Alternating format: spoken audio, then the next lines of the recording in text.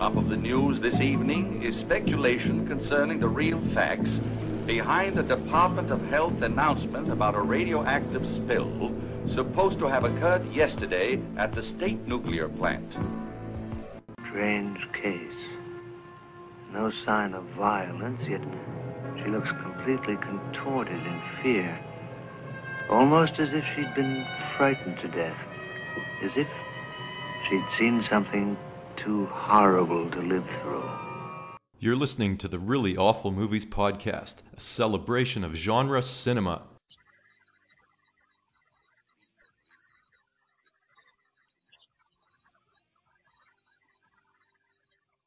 Hi, my name is Chris, and along with Jeff, we talk about movies that aren't really awful at all. Horror, action, kung fu, musicals, post-apocalyptic, women in prison films, and much, much more. It was a mistake. She sent me here to destroy it. If your mother did achieve this miracle, do you honestly believe she'd want it destroyed? You call yourself a scientist, a brilliant scientist? Turn the goddamn power on. It's part of your heart, part of your mind, part of your soul. He's part of your imagination.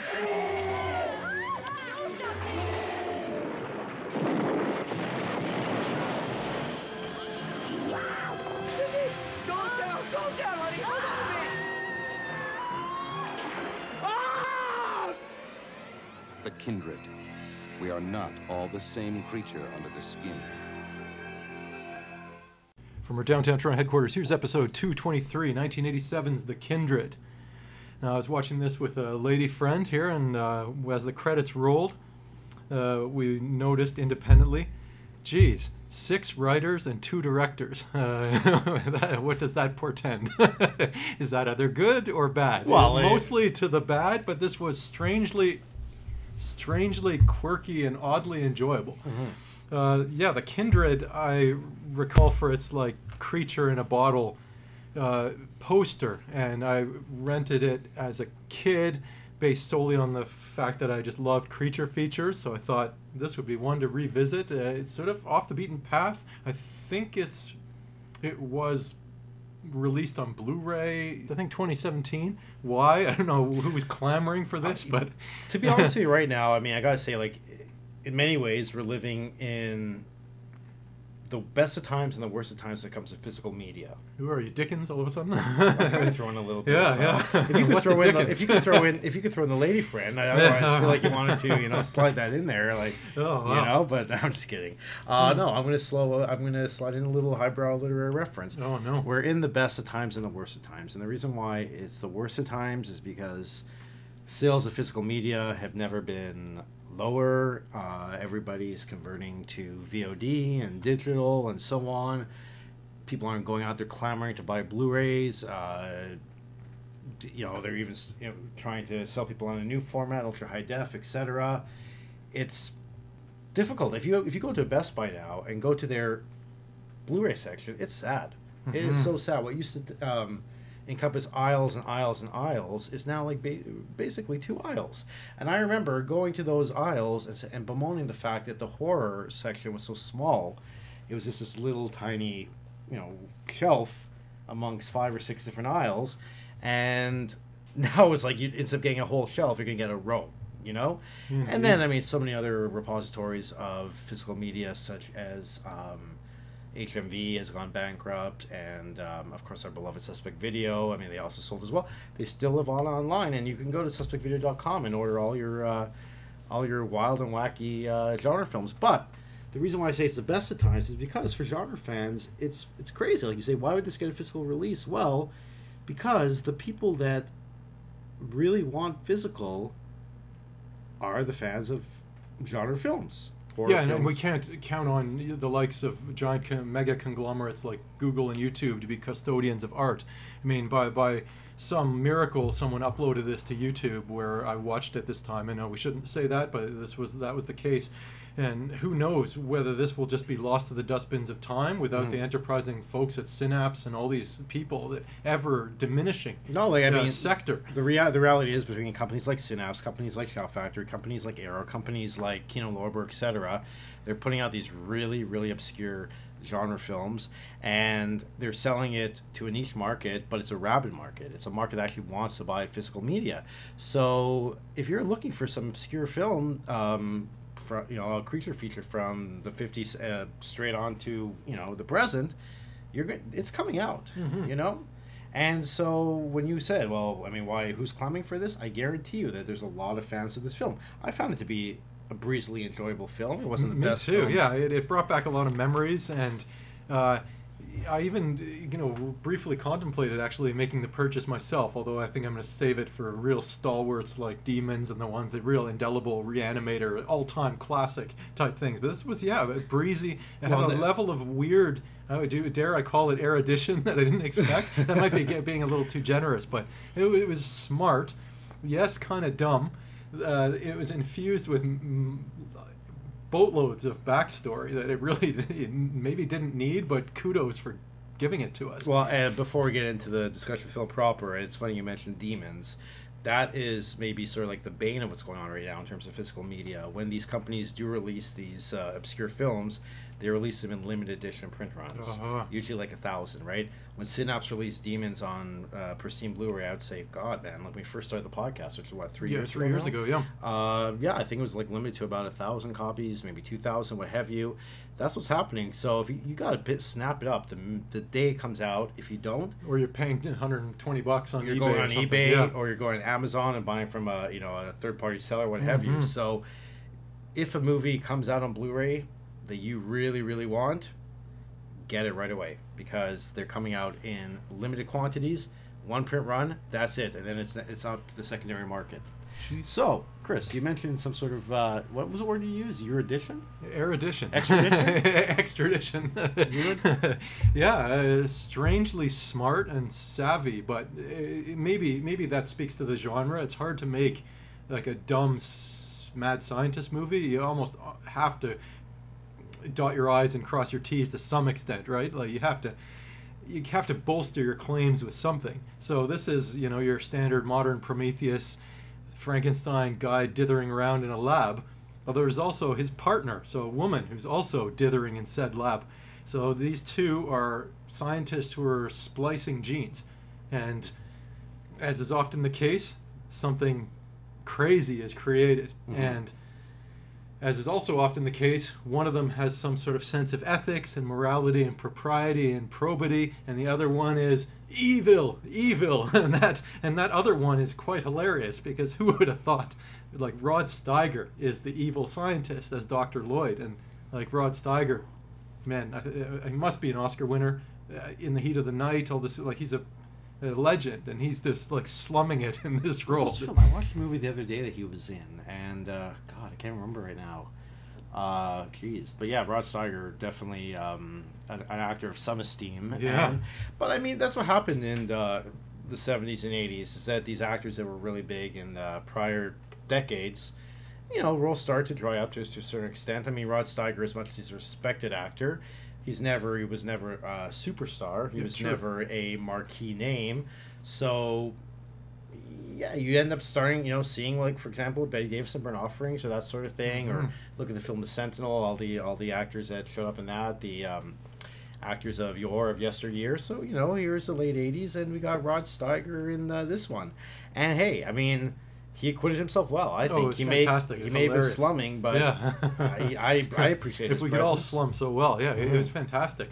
But what's great about this is it's not really about them. I mean, it's the outcome and the aftermath of their experiment that really sets the ball in motion. So, you mentioned a female, and we never see. I think you're referring to Steiger's character, Dr. Lloyd's partner, right? Yes, Dr. Hollis. I forget her first name. It might be Amanda, but we'll have to dig through our notes here. It's something. Dr. Hollis, we'll call her. Was it Hollis or Holland?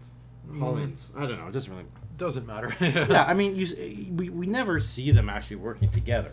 Yeah. There's an aftermath, because what the protagonist of the film is her son, and John, I believe. Yeah. yeah, exactly, her son John, and he's also, following his mother's footsteps. He's a geneticist. He works on recombinant DNA splicing, what have you, and ostensibly they're doing it for the betterment of humanity. They want to come up with something that's supposed to take the human frailties and so on and create something that may withstand disease or what have you. But as this usually happens in these movies, I mean, you have two sort of mad scientist movies. You're either going to have somebody who is completely off his rocker and he wants to create something evil that's going to take over the world, right? Or you have people whose intentions may have been good, but then what they end up creating turns out to be something with dire consequence. And this is the latter in that sense. So, I mean, first of all, when the film starts out, I had not seen this one before. You did see this before, yes? Yeah. I do recall seeing the box and the poster many a time and always being interested in it. You can't not be interested when you see a fetus-looking monster in a jar. But I never actually grabbed it off the shelf and plunked down my 3-4 shekels to rent it. So I was glad to get it. Now when this film begins, we see a guy on the road, and I thought he would be our protagonist, but he experiences a bit of a vehicular mishap, and he ends up crashing straight into a building made completely out of balsa wood, because the thing folds like a house of cards. You know and what it I mean? looked like that before it was contacted by the vehicle. Yeah, it was so cheap. Like a semi-stiff wind would have knocked the thing over. I almost wondered if that was a movie set, and whether I was missing something, because it was so cheap. But then I thought, no, it can't. It just was indicative of how cheap it was. That's it, right? What do you mean by movie set? Well, I thought like he plowed through a movie set. Oh, like yeah. Well, I mean, it was like a Potemkin village. Okay, like it actual was meant to be a business or a house or whatnot. Well, it was so cheap. It was built for the purpose of this movie. It was Yeah. very shoddy. But then, what was hilarious after that is once he plows in this balsa wood building, which doesn't. Yeah, withstand the force equals mass times acceleration. I mean, we're so highbrow today. It just sort of Oh my falls God. over, you know. And then, as is often happens in these sort of films, see, I don't know. I mean, you talk to people about vehicles, right? And they're going to say, "Oh, they're not built like they used to." You know, you bought a car in 1970. You had a car that would run for a long time, and yet in movies, they didn't build them quite well back in the 70s and 80s because there was some sort of mechanism in these vehicles that caused complete explosion and immolation on impact. Some mechanism, some failure, some schism in the mechanism, so to speak, because once it hits, the whole thing just goes kablooey right into the air. The building, the car, it's completely illogical how this thing could have just exploded, but it did. And the driver of the car is taken away from the vehicle by a clandestine figure, and again, I'm thinking he's going to be the protagonist. They're going to grab him, somebody who's near death. They're going to take his brain. They're going to put it in a petri jar, aka the brain that wouldn't die. Yeah, or whatever, exactly. or something along those lines, and maybe splice him into the Kindred. Well, as it turns out, the person that removed his body from the accident scene was working for Dr. Lloyd. Dr. Lloyd. Yeah, his job was to procure bodies so that Lloyd could continue his experiment. But when Lloyd actually sees this particular, not quite cadaver, because he's still alive, although his brain, what was it, body was dead, but his brain was alive, something along those lines? Yeah, he just said, like, he said, storm aside. Yeah, he's done for. He's pretty much done for. I can't use what's left of this guy. So then, after that Cracker Jack opening, the film sort of slows down a bit, and we find ourselves in one of these nefarious corporations. There's always these corporations, you know. And this reminded me very Cronenberg, very Cronenbergian, you know. Like I'm thinking. Oh yeah. Like I'm thinking about, like, for example, this keloid from. Yeah, like that was Rabbit, was it? Rabbit, yeah. So I'm thinking about that. So this one is the Geneticell Corporation, and you know, it's a legitimate enterprise. It's not some shadowy underground thing. And there's legitimate doctors working there, and they're trying to figure out, what they can do with their genetic muckety muck, so to Material. speak, Yeah. to better society. So we have one Dr. Holland, and that is Dr. John Holland, the son.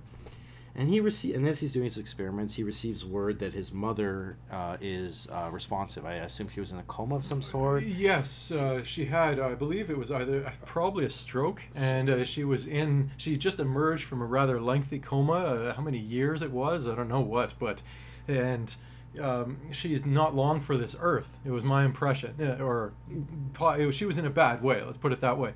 So she needed her son at her bedside and needed pressing work to be done. Right. So she calls John to her bedside, and he's just happy to see his mother, but she definitely has a request for him, a very pressing request, and that is that she wants everything burned.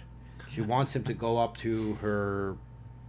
What was it? His childhood home. A cottage. Yeah. It was his childhood home. They hadn't been back to in a long time, and to find every piece of data, every journal, everything, and not just that. Not only is he to burn the data, but he is to find his brother Anthony and get rid of him, rub him out too. Of course, my mind is always thinking back to classic Simpsons, right? And I'm thinking, oh, brother Anthony. What am I thinking? You know what I'm thinking. Armin Tamzarian? No, Hugo. what do you think? Hugo. Oh, okay, yeah. Yeah, that was from one of the Treehouse of Horrors. Yeah. The evil twin of Bart that was shackled Oh, up of course, in the yeah. attic. Yeah, and through some sort of machination, I mean, the title obviously tips you off. A kindred, kin, obviously the shortened form of that is someone related to you. And we don't know who or what, as the case may be, Anthony is. Anthony is revealed later to be this, I guess, a hybrid creature that resides in this lab.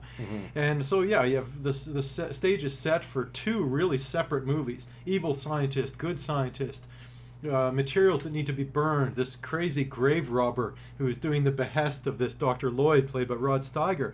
And then this is where the second half of the movie really begins, and that's where you get a bunch of grad students going to the house But before we get to destroy the materials. Before we get to that part, it should be mentioned that John considers Dr. Lloyd to be a mentor. So, and he does not realize how sinister Dr. Lloyd is and what he's planning to do with his experiments.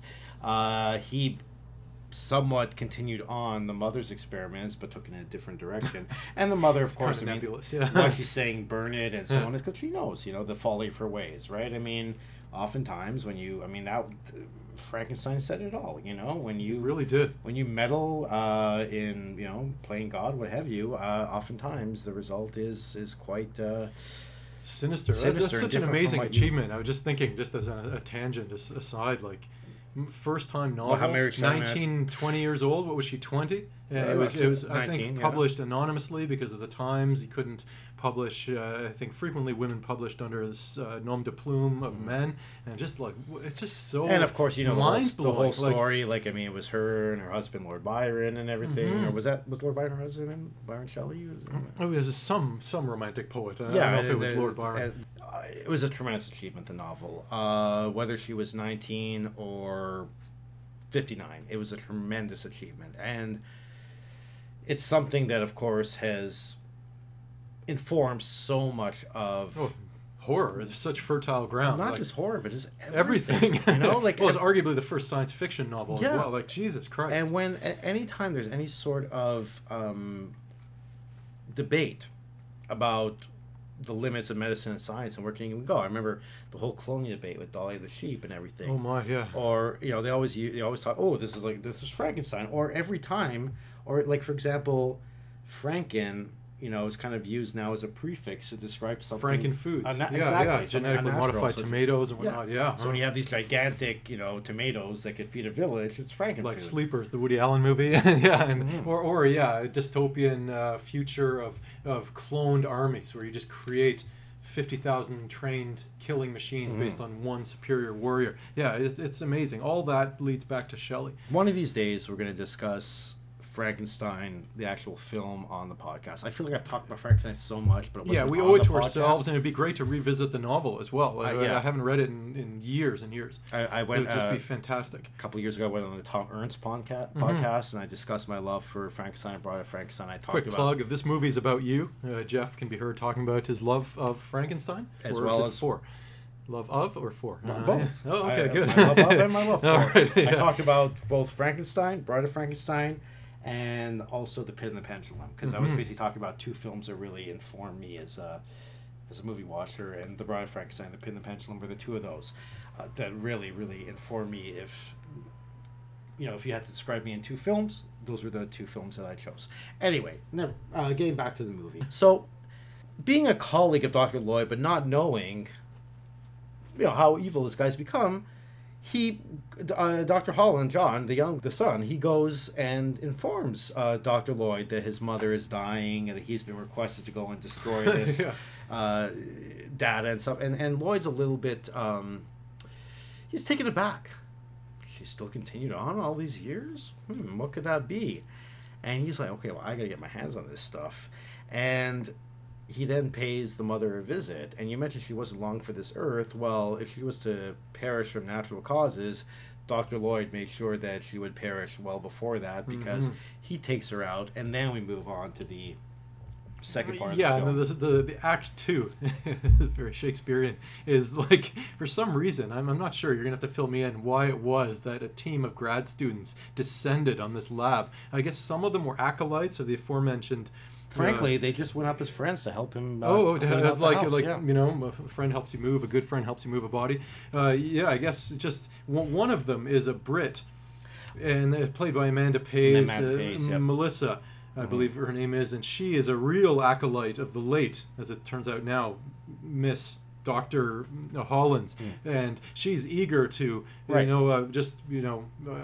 absorb everything that the late researcher had to offer, and like dig through the notes, and she's keen to go up there. So although that's a wonderful, like, her character is a really interesting one. And we don't want to say too much because we don't want to, but I guess she informs a lot of the ridiculous. Okay, so maybe we'll end up saying romantic subplotting. It's just very bizarre. Okay, but right, because he has a girlfriend, John. He has a wife. Yeah, in fact, I think it was a wife. I thought it was a girl. Either way, there's clear sexual tension that all of them are abreast of. And so Amanda very Pays funny. is at the funeral, and John goes up to her because he had never seen her before, Melissa, and she was a disciple of the elder Dr. Holland. I guess they communicated over, through letters, what have you. Yeah, for sure. And although they had never met, she was her inspiration in terms of the work that she was doing. So then she decides to stay. And so she's really the only one up there with a vested interest in furthering this stuff and not having it destroyed. Exactly. Whereas the other ones, despite the fact they're all grad students and PhD candidates and what have you, they're just there to help out his buddy and clean out the stuff. Yeah, hilarious. Yeah. And of course, well, we know what happens there. We get a slight taste of it, where I guess one of the grave robbers is confined to the evil Dr. Lloyd's lab and feasted on by these demon type zombie creatures. That was hilarious. Wonderful. Yeah. Again, that was almost shades again of the Brave Them Wouldn't Die. Having this room, which is like the repository. I was going to say Day of the Dead or something. Well, no, I mean that. But see, it's like when you have a mad scientist, it's like the room for which is a repository for all of your fuck ups. Yeah. Just like in The Brain That Wouldn't Die, which I love. I think where there's that monster in the closet, right? Who kept on banging the door and everything. Here you have one of these grave robbers, and like an idiot, you don't go to a mad scientist demanding more money. You just exactly. Don't. Why? Because they're mad, right? Yeah. And he only he requested what was it, the princely sum of an extra $100, and if I'm not mistaken, he was a paramedic as well. So I mean, my God, the risk he's incurring to procure cadavers for this guy, and all he wanted was his his just rewards. He wanted his 40 acres and a mule. He wanted an extra $100. And but no, a mad scientist. Talk about naive and gullible. I mean, because here's Rod Steiger, as sinister as he can be, says, "Oh, sure, I'll give you your money. Just follow me. Come downstairs. Dun dun dun. Come into my lab, and then I come into this room where there's I just have to enter 30,000 coats, open the door, pushes him in there, locks him in. You're not coming out. And he's stuck in there with all these mutated freaks. And great stuff. I love that. Like, I mean, I just have such a thing about mutations. I love mutations in every form. So when you first see this arm and it's covered in pustules and sores and everything, and then there's one mutation after another, and they're descending upon this idiot. I loved it. And in many ways, I mean, I think I've mentioned this before. One of our mutual favorite critics, Roger Ebert, who some say was not a friend to horror, but in other ways he was. It really depended on the film. We can't make a blanket statement and say that he dismissed all horror, because there were certain horror films that he championed that other critics would dismiss out of hand. But he coined the term geek show, right? And for example, The Thing, it's a geek show in the sense that you're just seeing these crazy mutated creatures or these ridiculous transformations, or human bodies being violated and transformed, and I don't know what, for some reason the movie The Beast Within is coming into my head right now, because that was one of the craziest transformations I've ever seen on celluloid. You owe it to yourself to see it if you haven't seen it.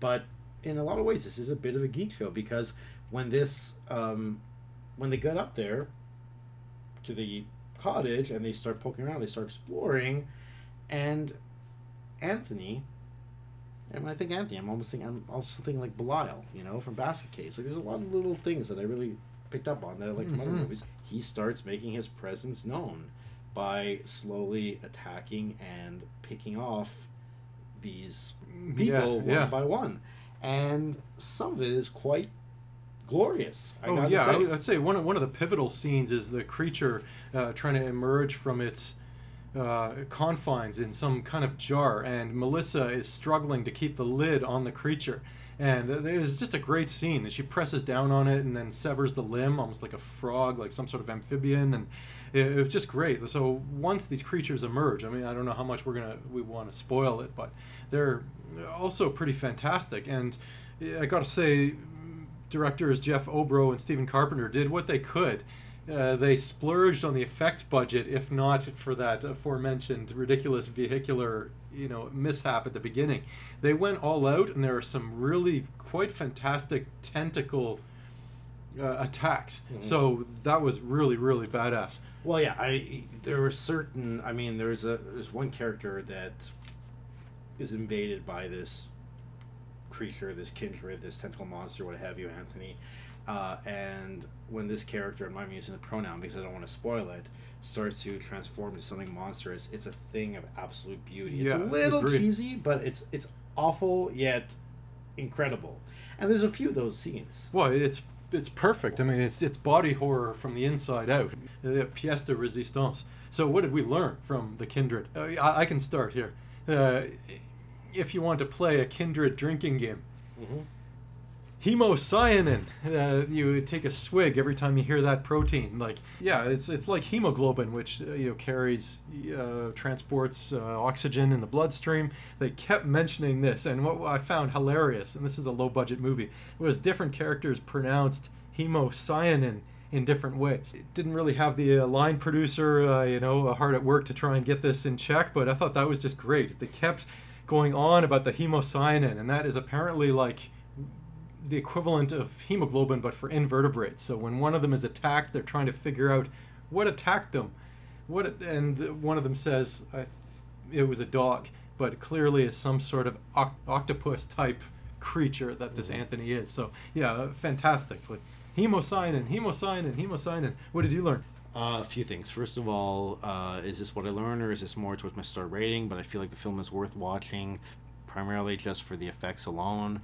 They were, again, brilliant. Yeah, really well done. I recall seeing the makeup artists and the special effects artists on the credits. I did not recognize them in terms of other features they've done, but kudos to them. They did really well.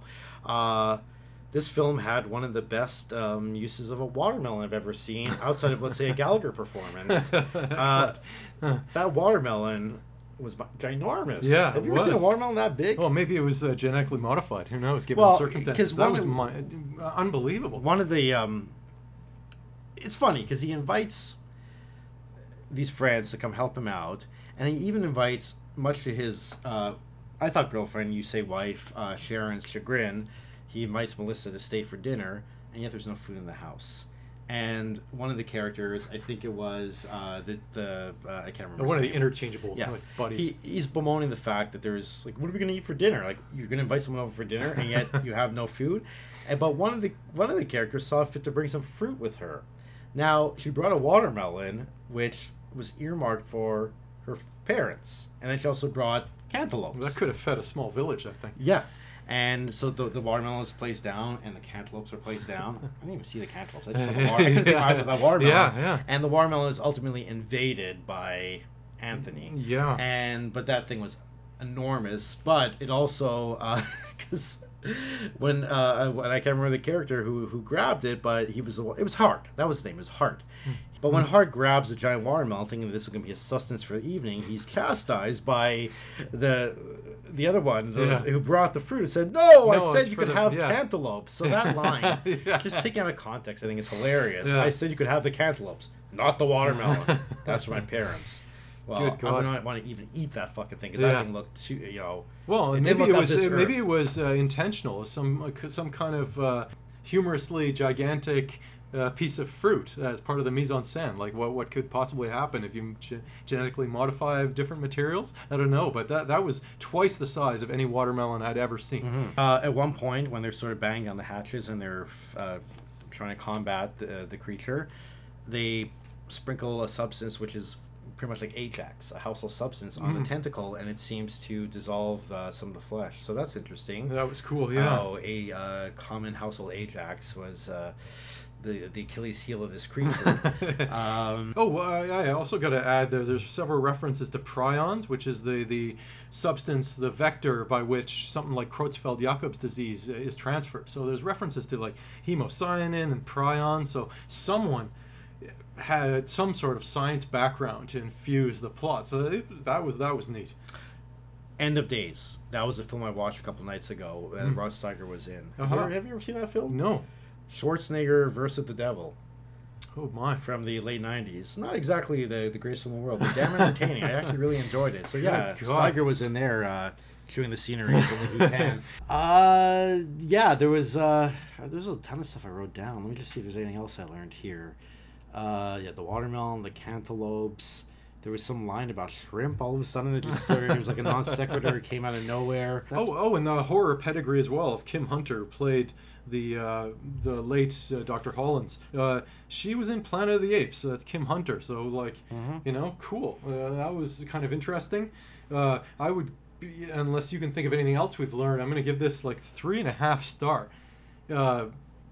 Just enjoyable, smart. They took a tiny budget, I didn't research this, and made it like travel a long distance. So kudos on these guys, who also I looked up. One of them did The Dorm That Dripped Blood as their other credit, not to be confused with The House That Dripped Blood, the Christopher Lee vehicle. So it was like, okay, like, yeah, and Cushing and whatnot. But this is like, I didn't know these guys from Adam, but they should be very proud of this movie. Not a big fan of Dorm That Dripped Blood, I gotta tell you. I've seen it. Okay, well, maybe this is just a one-off, but I thought this was super cool. 3.5 star for me. I can't believe I'm saying this. This was better than I remembered it. Yeah, it was. Well, it was better than I expected. Let's put it that way. I'm not going to be as generous as you. I'm going to give it 3 stars. Perfect. But yeah, I mean, it was entertaining. It's funny because again, like this genre, this horror genre is so fertile. There's so many movies out there, and it's good to know that after all these years of being this hardened horror fan who's seen everything, quote unquote, I haven't seen everything. I mean, there's so many other films that would be in the dusty corner of that video store you just never picked up, but there it is waiting for you to one day just pull down and discover. As is often the case when we're trying to decide movies, I'll text you something and you'll say, because your knowledge is much more broad. You'll say, oh, I just saw that recently, and it would have been something I hadn't seen, even though I've probably seen, I don't even want to count, thousands of horror films. But yeah, every now and then I can get one past the goalie. It'll not. That's maybe more of a pregnancy analogy. That's and get one by you, and it'll be something you haven't seen. So that was pretty cool. And yeah. So yeah, it's good to know that there's still lots and lots of movies that I can just continue, discovering and rediscovering and so on. So 3 stars for me. Excellent. And check out our 5-star podcast. New episodes every Friday if you're listening enjoyment. The Really Awful Movies podcast. Send us your suggestions for any film we should chat about. reallyawfulmovies@gmail.com, and we'll talk to you soon. Take care.